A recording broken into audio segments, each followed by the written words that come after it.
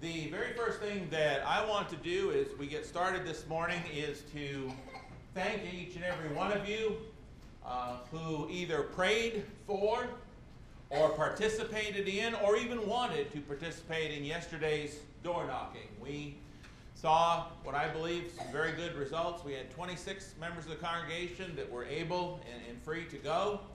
We had 85 conversations, 85 places that folks were home that we got to talk to in one form or another. Passed out 131 Bible bookmarks and had 4 requests for in-home Bible studies. So I think that is awesome. And again, I want to thank everybody for that. And I want to tell you 2 things in regards to that. Number 1, please keep praying that the seeds that were spread will bring forth fruit. Just because that particular door knocking day is past, please don't neglect it in your prayers. There's a lot of fruit, hopefully, that will come from that, and God needs to hear from us on that. Number 2, we have not yet begun to door knock, just so you all know. I want you to keep in mind that even though yesterday was the organized day, that from now on, if you have a Sunday afternoon when it's not 112 in the shade, if you have a Sunday afternoon or you have some evening, you say, you know what, I'd like to take a little walk, and I could use a good walk. Why don't I go get 10 or 12 names from Doug of doors that people weren't home, that sort of thing, and I'll knock those doors and we'll get those crossed off because we have a number that were not home on a nice Saturday morning. And so let me know, and I'll get you a list to get all that organized. And the people's door who was not knocked, we're going to continue to do this individually. Grab a group of teenagers, something. Let's continue to do that. So appreciate that. As we begin this morning,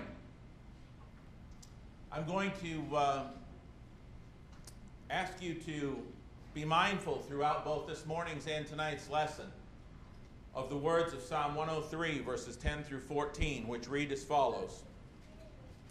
He has not dealt with us according to our sins, nor punished us according to our iniquities. For as the heavens are high above the earth, so great is his mercy toward those who fear him. And as far as the east is from the west, so far has he removed our transgressions from us. As a father pities his children, so the Lord pities those who fear him. For he knows our frame. He remembers that we are dust. Please be turning in your Bibles this morning to Matthew chapter 12 as we begin. Matthew chapter 12.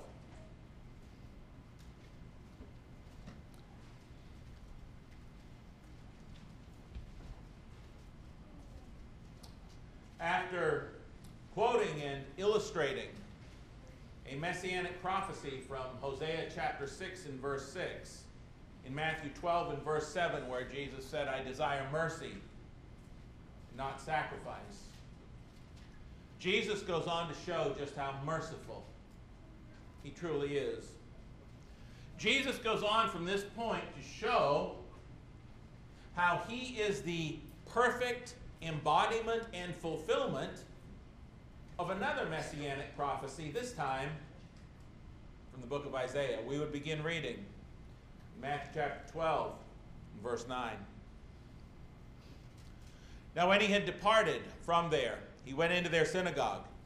And behold, there was a man who had a withered hand. And they asked him, saying, Is it lawful to heal on the Sabbath? That they might accuse him.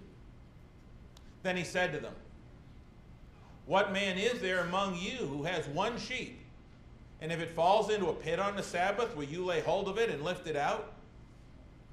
Of how much more value, then, is a man than a sheep? Therefore, it is lawful to do good on the Sabbath. Then he said to the man, Stretch out your hand.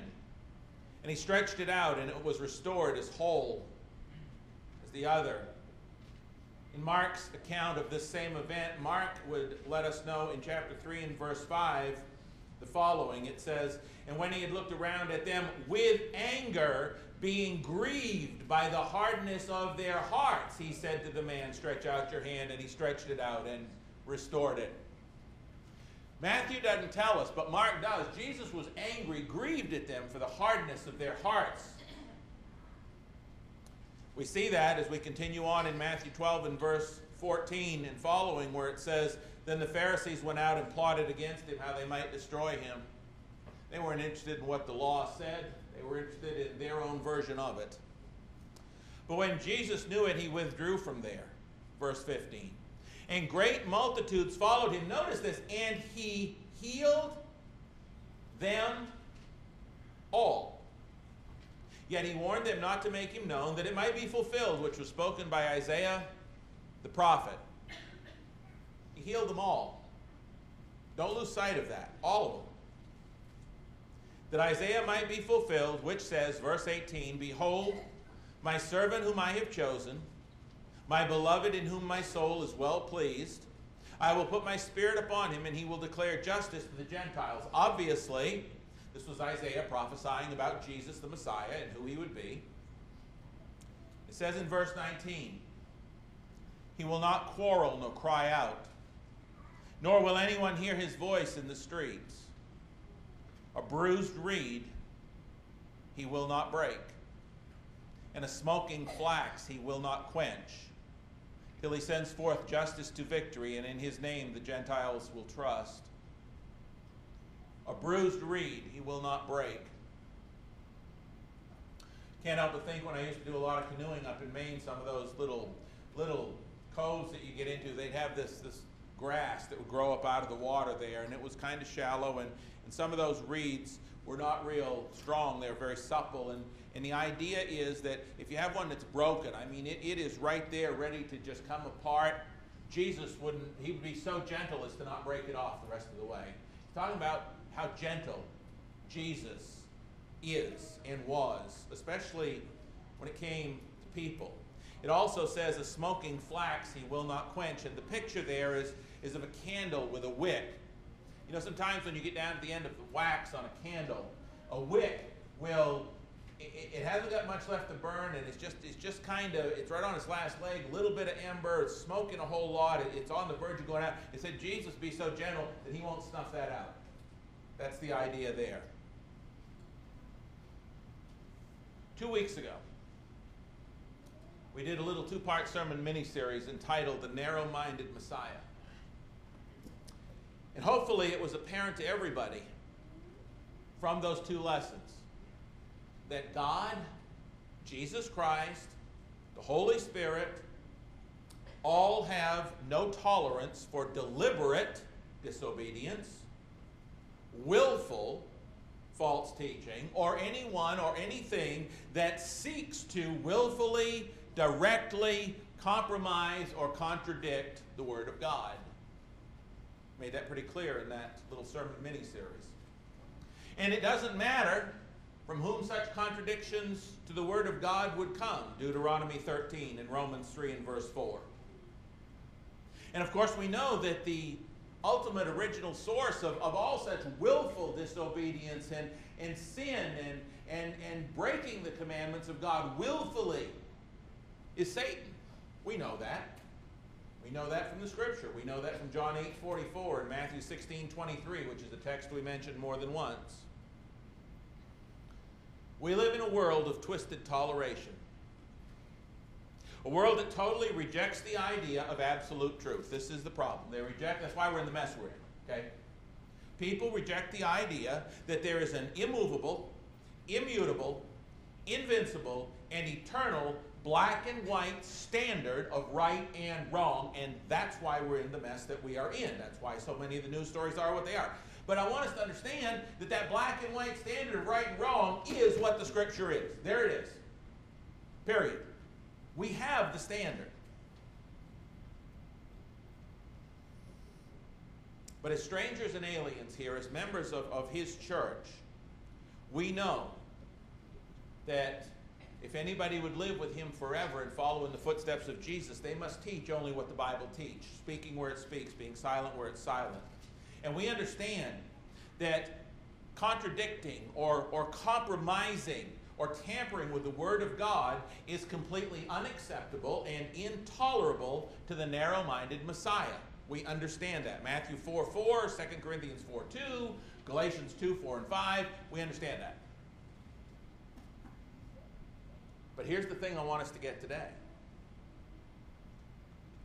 Just as intolerable, uncompromising, and unaccepting as the narrow-minded Messiah was of false teaching and deliberate disobedience, he is every inch the exact opposite when it comes to being totally tolerant, perfectly patient, and absolutely accepting of sinners who make mistakes but want to get it right. That's what I want for us to understand. Just as against and uncompromising as the narrow-minded Messiah is when it comes to doctrine and the commandments of God, Jesus Christ, the tender-hearted Messiah,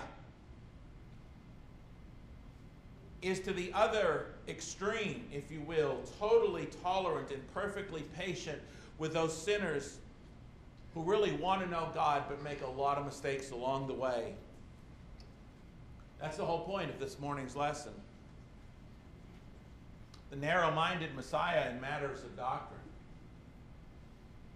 is that same extremely tender-hearted Messiah when it comes to the matter of weak and wayward sinners who really want to know him and follow his word despite their shortcomings. Listen, Jesus loved and loves everybody. God so loved the world. Not the good people, not the church members, not just the Jews. Paul makes that clear in Ephesians. God so loved the world. The good, the bad, the ugly, the weak, the sinful, the great, the awesome, the nobody, all of it. Okay? The Apostle Paul says in 1 Timothy 1:15 that Jesus Christ came into the world to save sinners, of whom I am the worst, he says. It did not matter when Jesus was here, Jesus, the tender-hearted Messiah. It did not matter their race, their religion, their reputation, or their resume. It did not matter. It did not matter their past. It did not matter their gender. It did not matter their social status. It did not matter their skin color. To Jesus Christ, the tender-hearted Messiah, all souls matter. Period. To Jesus Christ, every soul on the planet was to die for. Literally.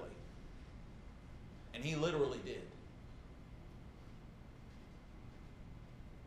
Remember the story of the Samaritan woman at the well in John chapter 4? Remember, when we talk about the tender-hearted Messiah? Remember that? Here's a woman who's been married 5 times, living in adultery now. And what did Jesus tell her? He told her that if she simply asked, she could have living water. Living water. Living water that would be a spring of water welling up to eternal life. That was hers simply for the asking. That's what Jesus told her. John chapter 4, verses 1 through 42. Wow, Jesus, did you... Yeah, he meant it. Every word of it. Yeah. Why? Because the tender-hearted Messiah loved people no matter where they were. You recall a few chapters later in John chapter 7, we see this same tender-hearted Messiah. And we see that he repeats this same promise for whoever would accept it. Whoever would accept it. Once again, it did not matter who they were, where they had been, or what they had done. They could have all that he had to offer. Look what he says in John chapter 7. Turn over there, verses 37 through 39. Look what Jesus says. John chapter 7, beginning at verse 37.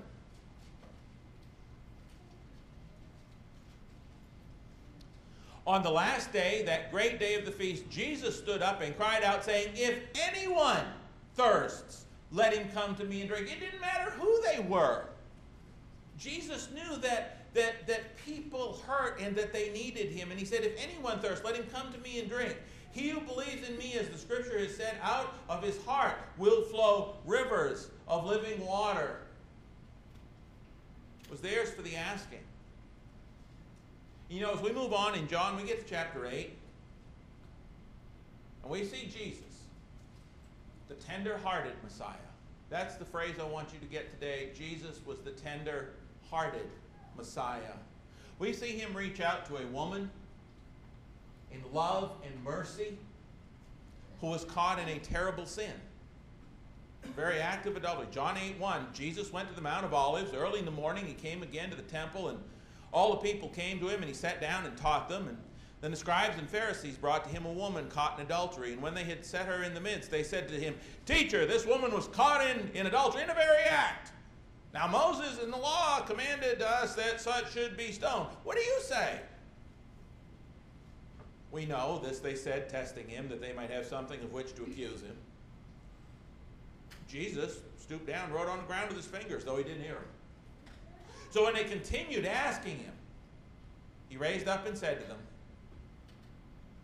He who's without sin among you, let him throw a stone at her first. Go ahead, open fire, boys.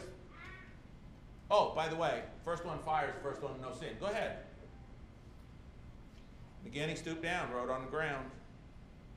Then those who heard it being convicted by their... See, they come to understand something. They come to understand they had sinned too. They went out one by one, beginning with the oldest even to the last. And Jesus was left alone, the woman standing in the midst. And when Jesus got up, he saw no one but the woman. He said to her, Woman, where are those accusers of yours? Has no one condemned you? And she said, No one, Lord. Jesus said, Neither do I condemn you. Go and sin no more.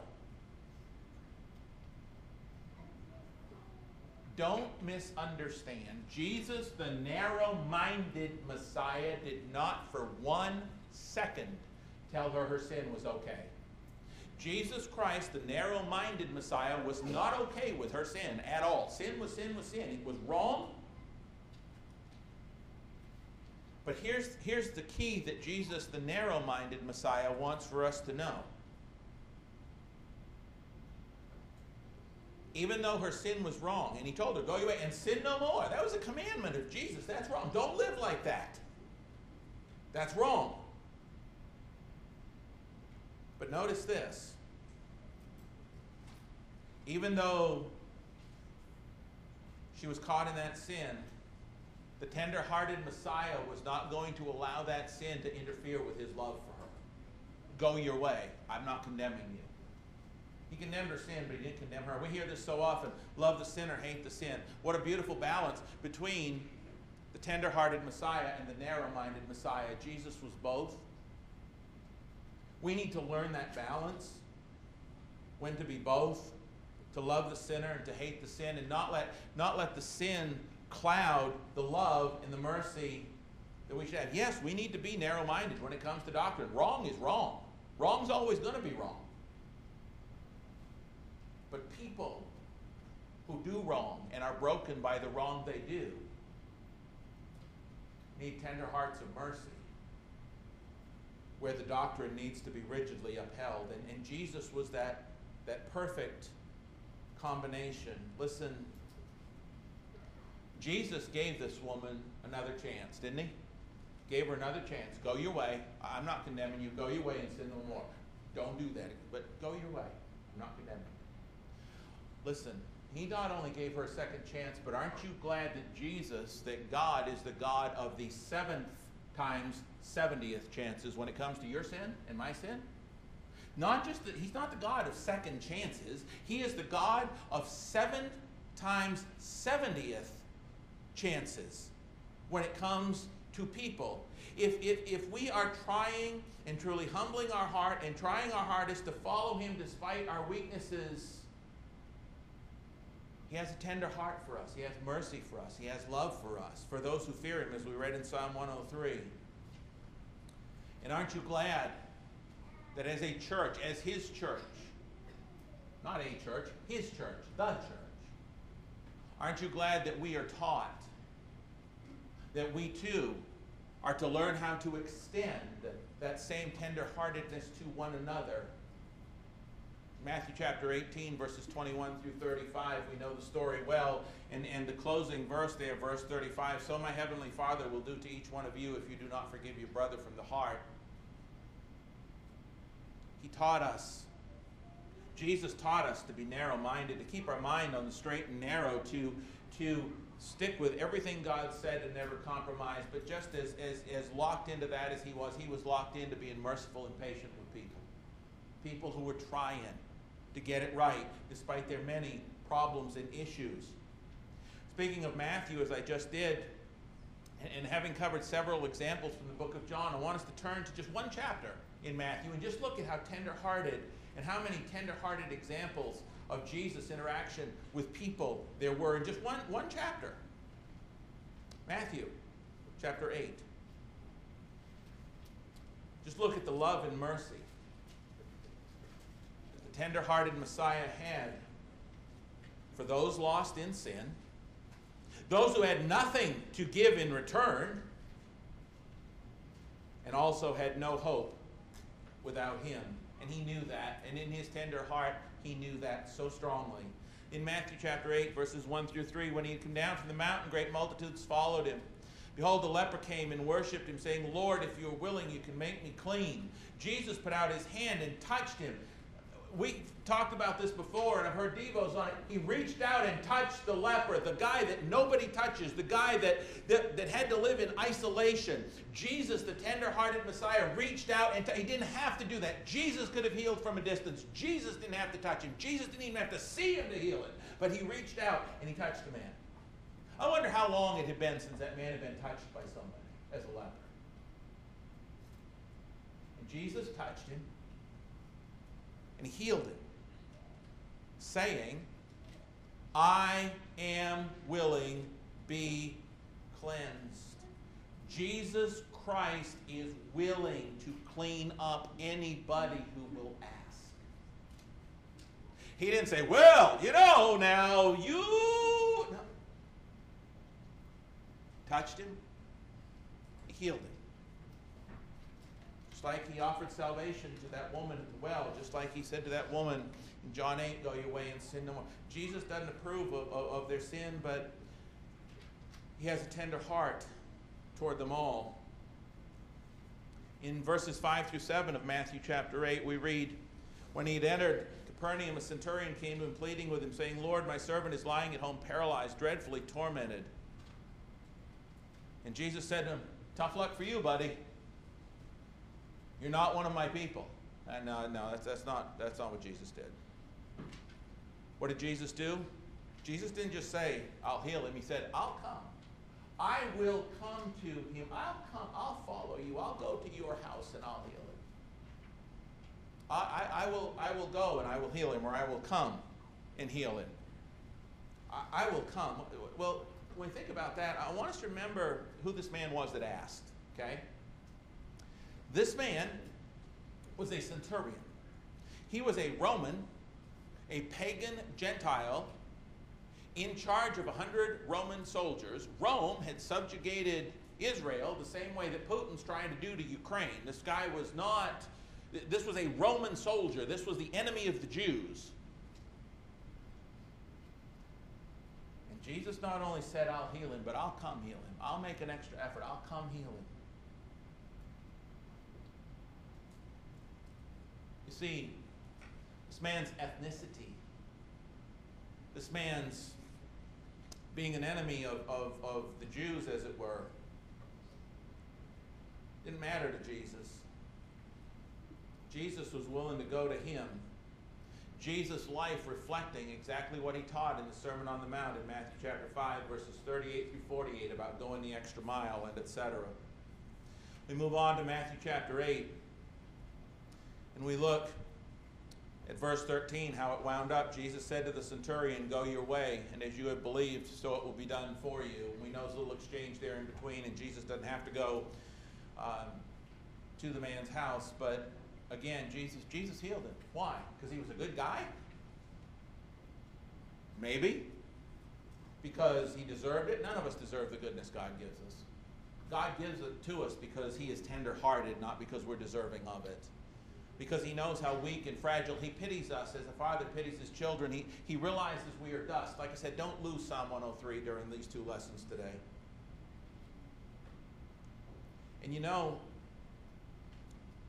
as we look at verses 16 and 17 of Matthew 8, we continue to see his tender heart. It says, when evening had come, they brought to him many who were demon-possessed, and he cast out the spirits with a word, healed all who were sick, that it might be fulfilled, which was spoken by Isaiah the prophet, saying, he took our infirmities and bore our sicknesses. I want us to notice here, when it says, they brought to him many who were demon-possessed, and he healed all who were sick. One of the key words in this little text here is the word all. All. And why it's so important that we understand that in the context of Jesus' tender-heartedness. Do you suppose it's at least possible that from all of these people that have heard about Jesus the healer and they take people in, do you suppose that there was a few there that didn't really understand Jesus and who he was? They're from all over the countryside, right?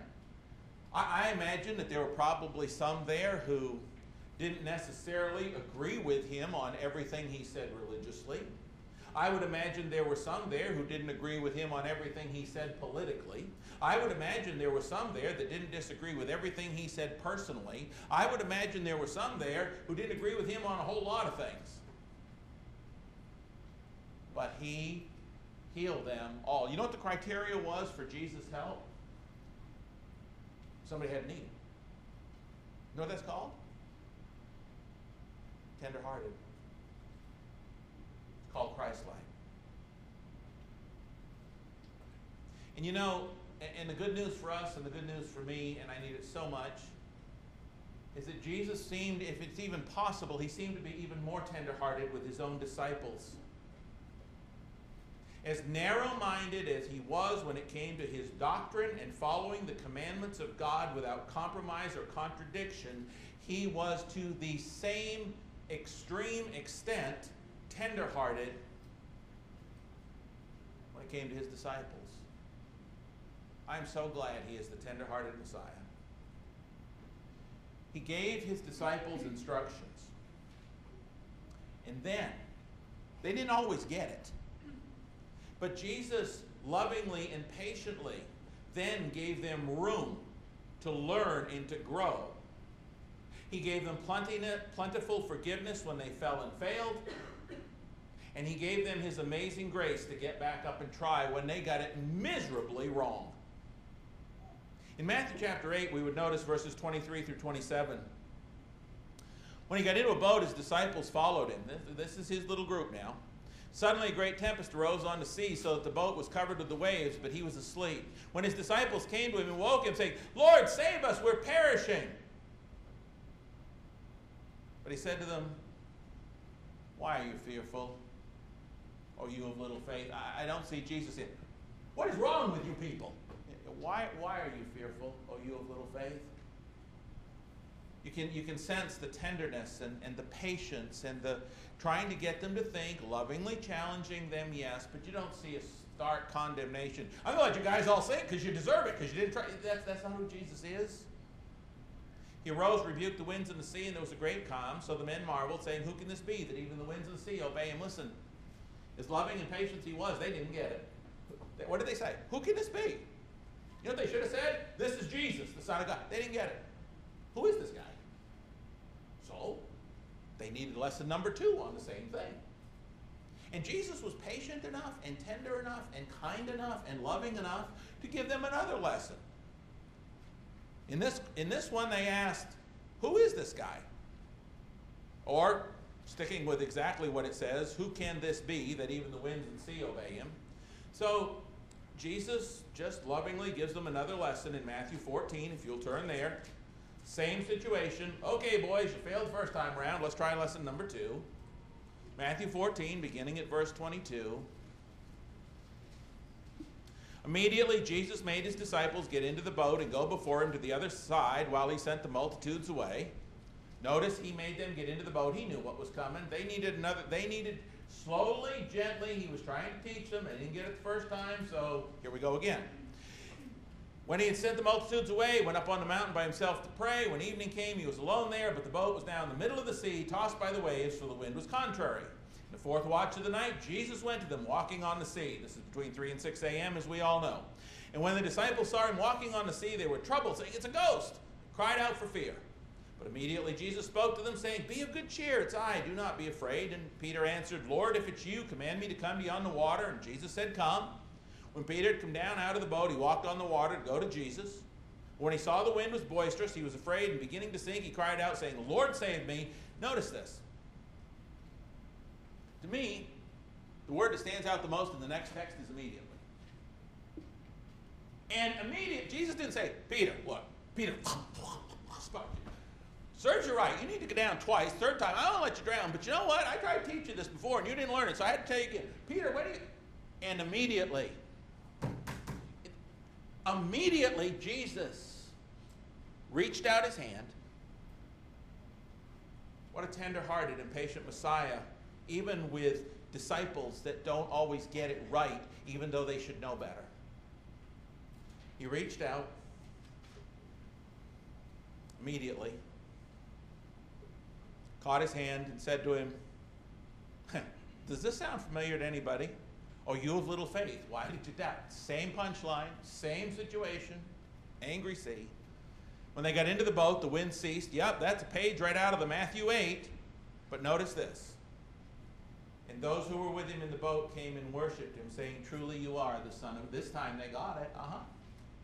This time they didn't say, "Who is this guy?" They said, "We know who you are. We know. Now we get it." They worshipped him and said, "Truly you are the Son of God." See, Jesus was patient with them. Jesus was tender-hearted with them because he knew they had to come to it on their own. And he gave them time. And he was patient with them and gave them several learning opportunities. Now listen, when we look at verse 33, it says, when they got into the boat, the wind ceased. Okay. Listen. Could Jesus have made the wind cease before that? Yes. Could he have made the wind cease so that as he walked out to them, it was flat, calm? Yes. Could he have made the wind cease when Peter's down there swallowing water? Yes. Why didn't he? Because he was tender-hearted enough to let the storm accomplish what it needed to slowly teach them what they needed to know, that he was indeed the Son of God. The first time your child stumbles as they learn to walk, do you pick them up and say, "That's it, I'm not teaching you to..." No way, from now you're crawling for the rest of your life. No, we don't do that. We have to lovingly teach them despite some of the storms, despite some of the falling.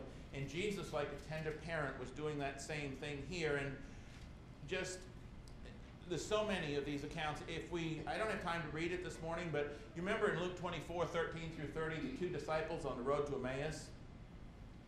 How loving, and if you don't, read it later on, and just watch how tender-hearted the tender-hearted Messiah is, and how he treated those two genuine seekers who didn't really fully understand everything, but they wanted to.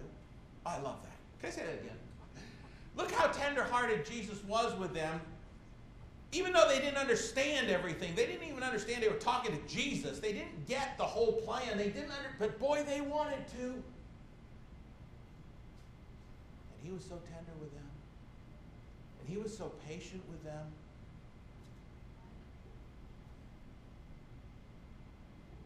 Finally, in Luke chapter 23, please turn there.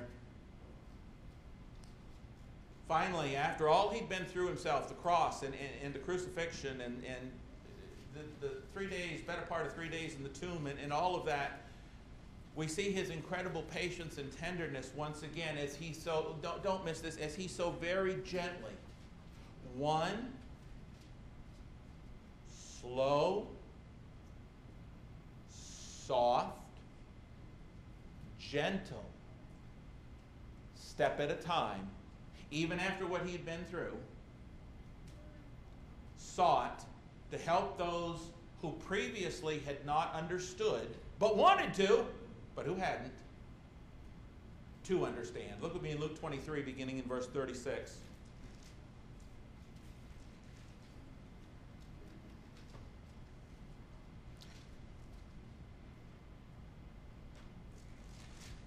sorry.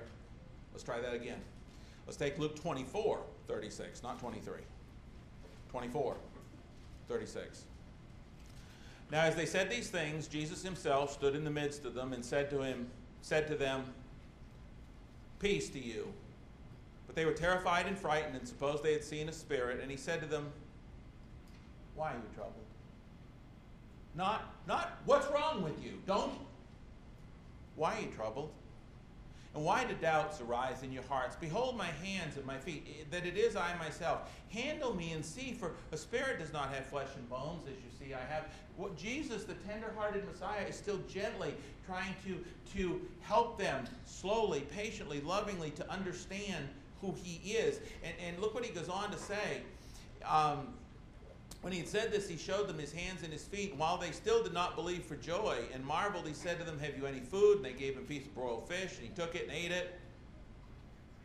Then he said to them, "These are the words which I spoke to you while I was still with you, that all things must be fulfilled which were written in the law and the prophets, a law of Moses and the prophets, and the Psalms concerning me." And he opened their understanding that they might comprehend the Scriptures. Did he challenge them a little? Yeah, he did. Love does that. You know, when my child is learning to walk, even though they've fallen once, I still encourage them to take the next step, even though it's a challenge. And Jesus was doing that, but notice the tenderness. Remember the tenderness. Remember that as a father pities his children, so the Lord pities those who fear him and knows our frame and remembers that we're dust. Jesus was known for this. I want you to notice in John chapter 16, if you'll turn there, I want you to notice this. As I think about these and prepare for this sermon, you know, some days you don't think you can be any more grateful to be a Christian. And then you get through something like this and you say, man, I'm even more grateful to be a Christian. I'm grateful for who God is. In John chapter 16, beginning at verse 12, Jesus knows their limitations. Jesus knows Jesus knows your limitations. Jesus knows what you can handle and what you can't. He knew theirs, and so he worked with it. He worked with it. He said in verse 12, "I still have many things to say to you, but you can't bear them now." He didn't call them into judgment because they weren't ready and they weren't wired enough so they could understand everything. He said, I know you can't. I understand that. "I still have many things to say to you, but you cannot bear them now. However, when he, the Spirit of truth, has come, he'll guide you into all truth. He'll not speak on his own authority, but whatever he hears, he will speak, and he'll tell you the things to come." And Jesus goes on from there and says, "You know what? I know you can't handle all this right now, but I'm going to send you somebody who can help you. And when he comes, then you'll get it, and I know you will." But that's the tender-hearted Messiah. He did the same thing with Nicodemus. Nicodemus. John chapter 3 and verse 12. Going back for a moment to the Samaritan woman at the well, Jesus was trying to reach this poor lost woman, and when he keeps trying to talk to her in one certain direction, and she ain't getting it. It just ain't computing. Well, you know, how can I get this water and all of this? And she's not comprehending. What is Jesus? You know, it'd been real easy for Jesus, especially with this woman in this predicament, in this situation. It would have been really, really, really easy for Jesus to just say, "You ain't getting it, lady." Or maybe it'd be easy for some of us, but it wasn't easy for Jesus because the woman had a soul. So what did Jesus do? He completely changed tactics. "Go call your husband," he says. You know what? If I can't get her from here, I'm going to approach this whole discussion from this angle because her soul is worth it. I'm going to approach it from a different angle. And he did. And when he approached it from a different angle and the conversation unfolded, what happened? You remember what happened? She became absolutely convinced of who he was. And do you know what she did? She didn't go door knocking in one little area. She went and got the whole town. Why? Because Jesus Christ was tender-hearted enough and patient enough to do whatever it took to approach from a different angle if that's what it took to reach her. And if you ever remember the story in Matthew chapter 20, verses 20 through 28, where James and John want the seats of prominence, and you know they have mommy come in and talk to Jesus about it, and they want the places at his right and left. He said it wasn't his to give.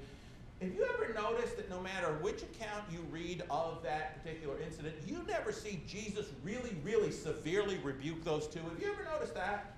You don't see him unleash on those two. What does he do instead? He uses it as an opportunity to teach the whole group. That's what he does. That's tender-hearted. That is tender-hearted when you can take a Kodak moment when somebody has really messed up, somebody's really pushed the envelope, and say, that's not the way my kingdom works. It's not the way it is in church. We don't do things that way.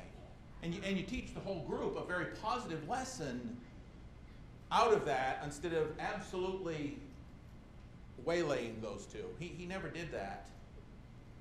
You see, Jesus Christ, the narrow-minded and tender-hearted Messiah, understood that while God's truth was never to be compromised at any cost, he also understood that everyone who was really seeking to learn and embrace it was priceless. And that everybody that was seeking to learn and embrace that uncompromisable truth, that narrow-minded truth, was learning at a different pace and understood things at a little bit different comprehension and level of understanding. And therefore, because he did not want to break a bruised reed or snuff out a smoldering flax, because he didn't want to lose any of them, no matter where they were along the spectrum of learning and growth, because he didn't want to lose any of them. He gave them all, and he gives you and me the time and the patience and the mercy and the grace and the tenderness to finally find and learn how to live that narrow-minded truth, even when we mess it all up at times. Jesus went that way with everybody. To those who were willfully disobedient and they didn't want to know and they wanted to fight him in his word at every turn, it was a whole different Jesus, Matthew chapter 15 and Matthew chapter 23. But with those who wanted it, Jesus was the perfect balance. This is kind of the kicker and the punchline of the lesson. Jesus was the perfect balance, the perfect combination,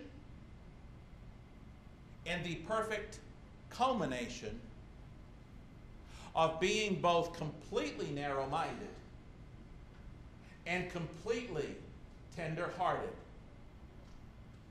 at the same time. And by the way, that's not surprising. Later on, you can check out Romans 11:22. Talks about, behold, the goodness and severity of God. God is so good to those who love him, but God has a severe side. God is the perfect balance. Well, Jesus, being God in the flesh, was the perfect balance between narrow-minded and tender-hearted. And you know, so were his first century disciples. So were his first century apostles. If you read just 2 Peter chapter 3, for instance, we're not going to read it this morning, but if you read just 2 Peter chapter 3, just read the entire chapter, and you will find out that the Apostle Peter had no tolerance whatsoever for teachings, the teachings of those who would twist the Scriptures to their own destruction. He had no tolerance for that. But at the same time, he had perpetual patience for those who were truly penitent and would turn to and embrace the truth. That's 2 Peter 3. Peter had it, he finally got it in that chapter between being perfectly narrow-minded and perfectly tender-hearted at the same time. You know, that's the balance that's so hard for us. So hard.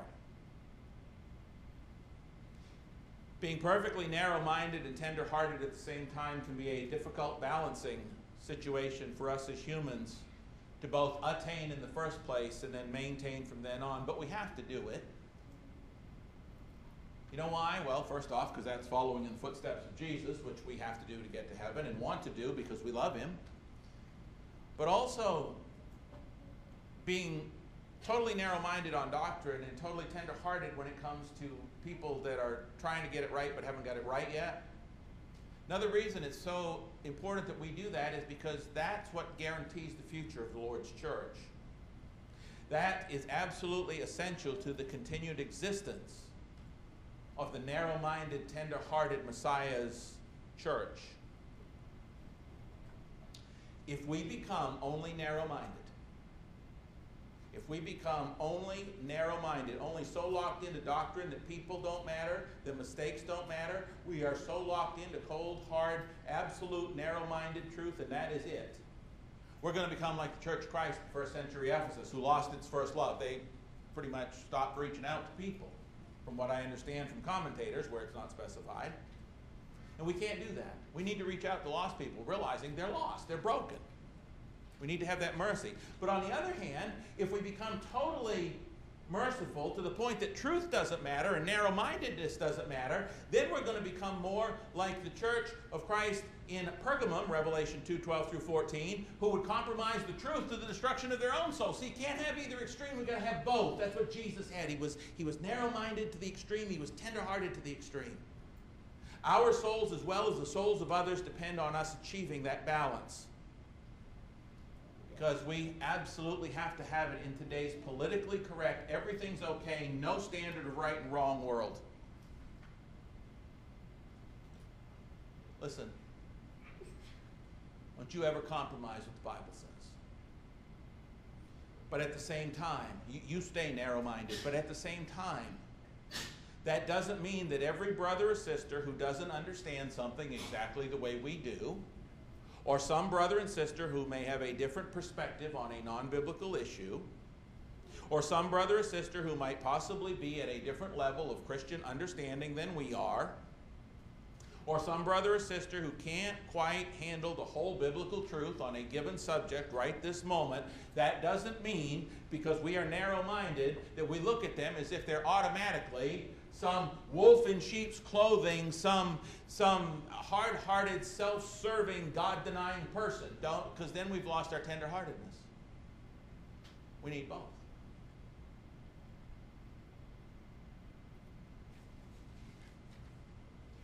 We need to learn and discern the difference and maintain the balance between the two. Being constantly made over into his image, 2 Corinthians chapter 3 and verse 18. Through our increasing knowledge, Romans 12, 1 and 2, so that as he is, so are we in this world, 1 John 4, 17. Do you know, we may not have ever thought of it in this way, a very familiar text, we may not have thought of it in this way. Do you know, in Acts chapter 2, which we're all extremely familiar with, do you know that in Acts chapter 2, Peter followed in the footsteps of both the narrow-minded as well as the tender-hearted Messiah? Peter was very narrow-minded in Acts 2. No compromise. You put him to death, he said. You, with the help of godless men, put him to death. Peter, that's the way it was. Peter was taking no prisoners. He was narrow. They were the problem. And he told them so, face to face. Peter was taking no prisoners. But you know what he told those same people he was so narrow-minded about? You know what he told them? Later on, when they asked what to do, he said, you need to repent and be baptized, every one of you, in the name of Jesus Christ, for the forgiveness of your sins. Wait a minute. The people who put him to death can have their sins forgiven. Peter says, yeah, well, that's the mercy. Even those who put him to death, yes, that's the mercy. And then Peter goes right back to being narrow-minded because he tells them, he said, it's for you, but this is what you got to do. It's not some prayer. It's not some, this is it. One way into heaven, right? Repent and be baptized, every one of you, in the name of Jesus Christ, for the forgiveness of your sins, and you shall receive the gift of the Holy Spirit. The promise is to you, to your children, to all who are far off, all whom the Lord our God will call to himself. And with many other words, he exhorted them, saying, be saved from this perverse generation. He said there's one way, but the tender-hearted, he said, yeah, even you who put him to death.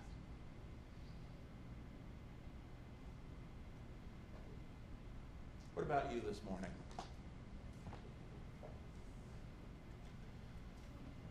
I'm going to be as narrow-minded as they come. Here you go.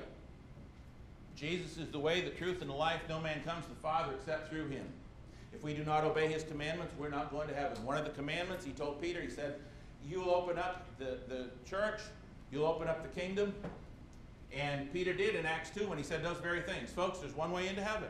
You've got to understand, believe that Jesus is who he claims to be. You've got to be willing to confess your sins, to confess him as Lord, and you've got to repent and be baptized for the forgiveness of your sins, and then you need to live faithful, and that's the only way to heaven. That's it. One way. One. Just one. Period. Boom. End of discussion. But that promise is for you and your children. It doesn't matter where you've been. It doesn't matter what you've done. It doesn't matter how bad you think your sin is. Jesus Christ has the grace and the mercy and the tender heart that says, I will give you that living water if you want it. Don't we have an awesome God? The tender-hearted Jesus, who wouldn't break a snapped piece of grass, doesn't want to see you broken either. And he wants to heal you right now. If you need to be baptized for the forgiveness of your sins, or you need the prayers of this church, if you need the tender-hearted Messiah in any way, or if you need to be a little more strong in the Word, a little more narrow-minded, wherever you're a little bit out of that balance, we stand ready to help you any way we can as we stand and sing. Please let us know.